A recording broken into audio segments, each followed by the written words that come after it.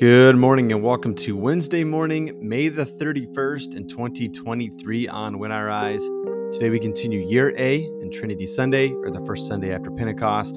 There's only 4 passages in this week from the Revised Common Lectionary, and so sometimes on the Wednesday we pick up an extra one, or we have to go pick one ourselves. So it's Trinity Sunday, and the Gospel text is actually the Great Commission text at the end of Matthew.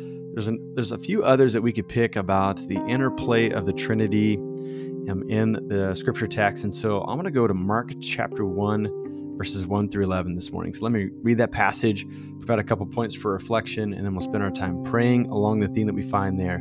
Thanks for making us part of your morning on When I Rise. Let's allow our souls to rise and meet God together in a time of prayer.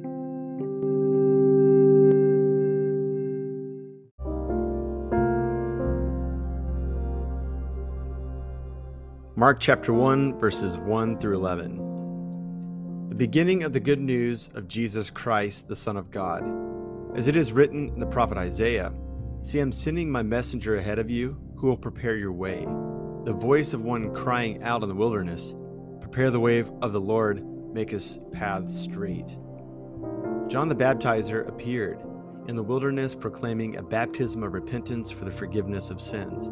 And people from the whole Judean countryside and all the people of Jerusalem were going out to meet him, and were baptized by him in the Jordan River, confessing their sins. Now John was clothed with camel's hair, with a leather belt around his waist, and he ate locusts and wild honey. He proclaimed, "The one who is more powerful than I is coming after me. I'm not worthy to stoop down and untie the thong of his sandals. I baptize you with water, but he'll baptize you with the Holy Spirit." In those days, Jesus came from Nazareth of Galilee and was baptized by John in the Jordan. And just as he was coming up out of the water, he saw the heavens torn apart and the Spirit descending like a dove on him. And a voice came from heaven, "You are my Son, the Beloved. With you I am well pleased." This is the word of God for us.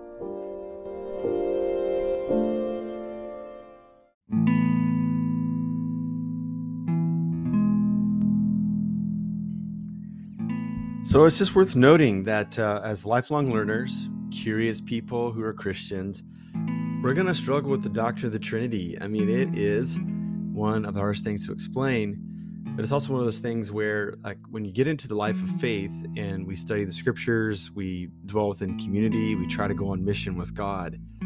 I think in a mystery over the panorama of our life, we do sense the presence of the one God in 3 persons. We sense the Father's care, we sense the Son's restoration of our life, we sense the Spirit's nearness that brings comfort and direction in our life. We do sense that we're brought into this sacramental small group, as somebody called it once, about life within the Trinity. Yeah, trying to explain on scratch paper. Yeah, it's difficult. Let's just own it. In fact, I'm going to put a link to a funny YouTube video. It's kind of a cartoon, one that some of us Theo nerds, some seminary grads, we watch from time to time. But St. Patrick, who was obviously a brilliant church planter, and he helped launch the church into Europe, further into the west of Europe. He tried to explain the Trinity, and he got close. I mean, his explanations, some of it was a little bit outside of the boundaries of orthodoxy. So it's kind of humorous to think about. I don't downgrade him. I'm here for it. One of my bucket list places to go is St. Pat's in Dublin, the cathedral there. I think that'd be amazing. I've got a picture of it in my office.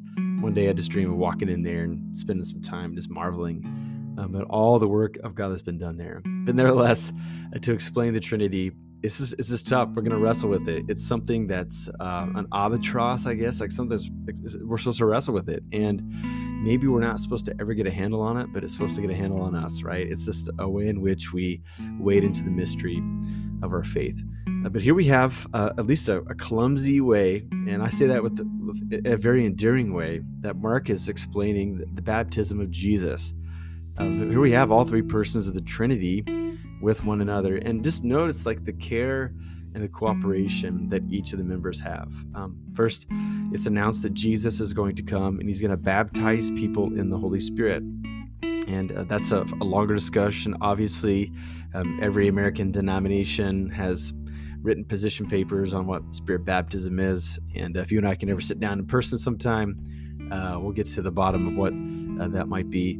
But then you've got like the Father, with Jesus like following through with steps of faithfulness, going to baptism, and he asks God, as he's getting baptized, he's probably in a time of prayer, and God responds to a time of prayer where the Spirit descends upon him like a dove, obviously like a clothing of empowerment. It probably mimics the anointing of oil, the Holy Spirit that other leaders in Israel's history had, right? And so we got that going for us there. There seems to be an echo and a callback to previous close encounters with God with other leaders in Israel's history. But then you've got this unique thing where there's this voice of affirmation from the heavens, this voice of pleasure, right, over who his son is and what his son is going to do. And so what you have is this neat picture of what community could look like. Obviously, we'll never amount to caring for one another like the three persons of the Trinity does, but we get to model their way of life. It's been said many times. You've heard it in a sermon if you've been around the block, but the Eastern Orthodox Christian tradition, they tend to talk about the interplay of the relationship in the Trinity, the relational economy in the Trinity.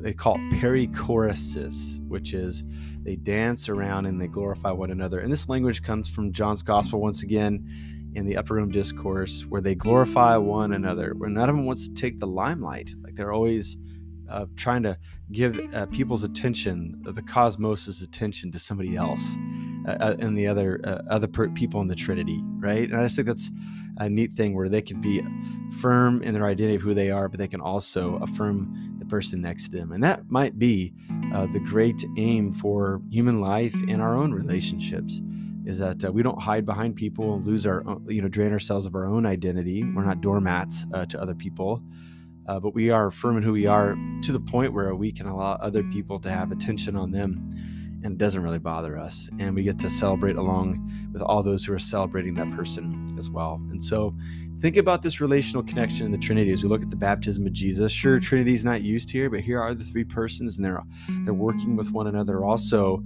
dancing around and glorifying one another. And because it's one of these holy moments, one of these, we call it theophanies, or this unveiling of who God is.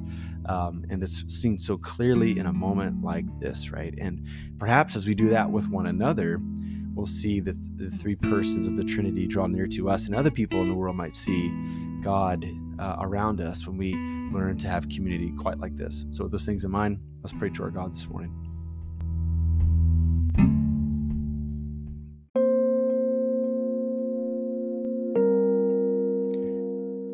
Father, Son, and Holy Spirit, we thank you that we get drawn into this relationship with the Trinity. We thank you that we interact, Father, we interact with Son, we interact with Spirit, and our soul is shaped, and it causes us to be different in order for us to face your world. We thank you that we get to learn again what it means to be in a relationship as we are in relationship with you. And so as we go to workplaces and as we dwell with families and strangers alike today, we pray that we'd be as attentive and as honoring as you are, Father, Son, and Holy Spirit, with one another.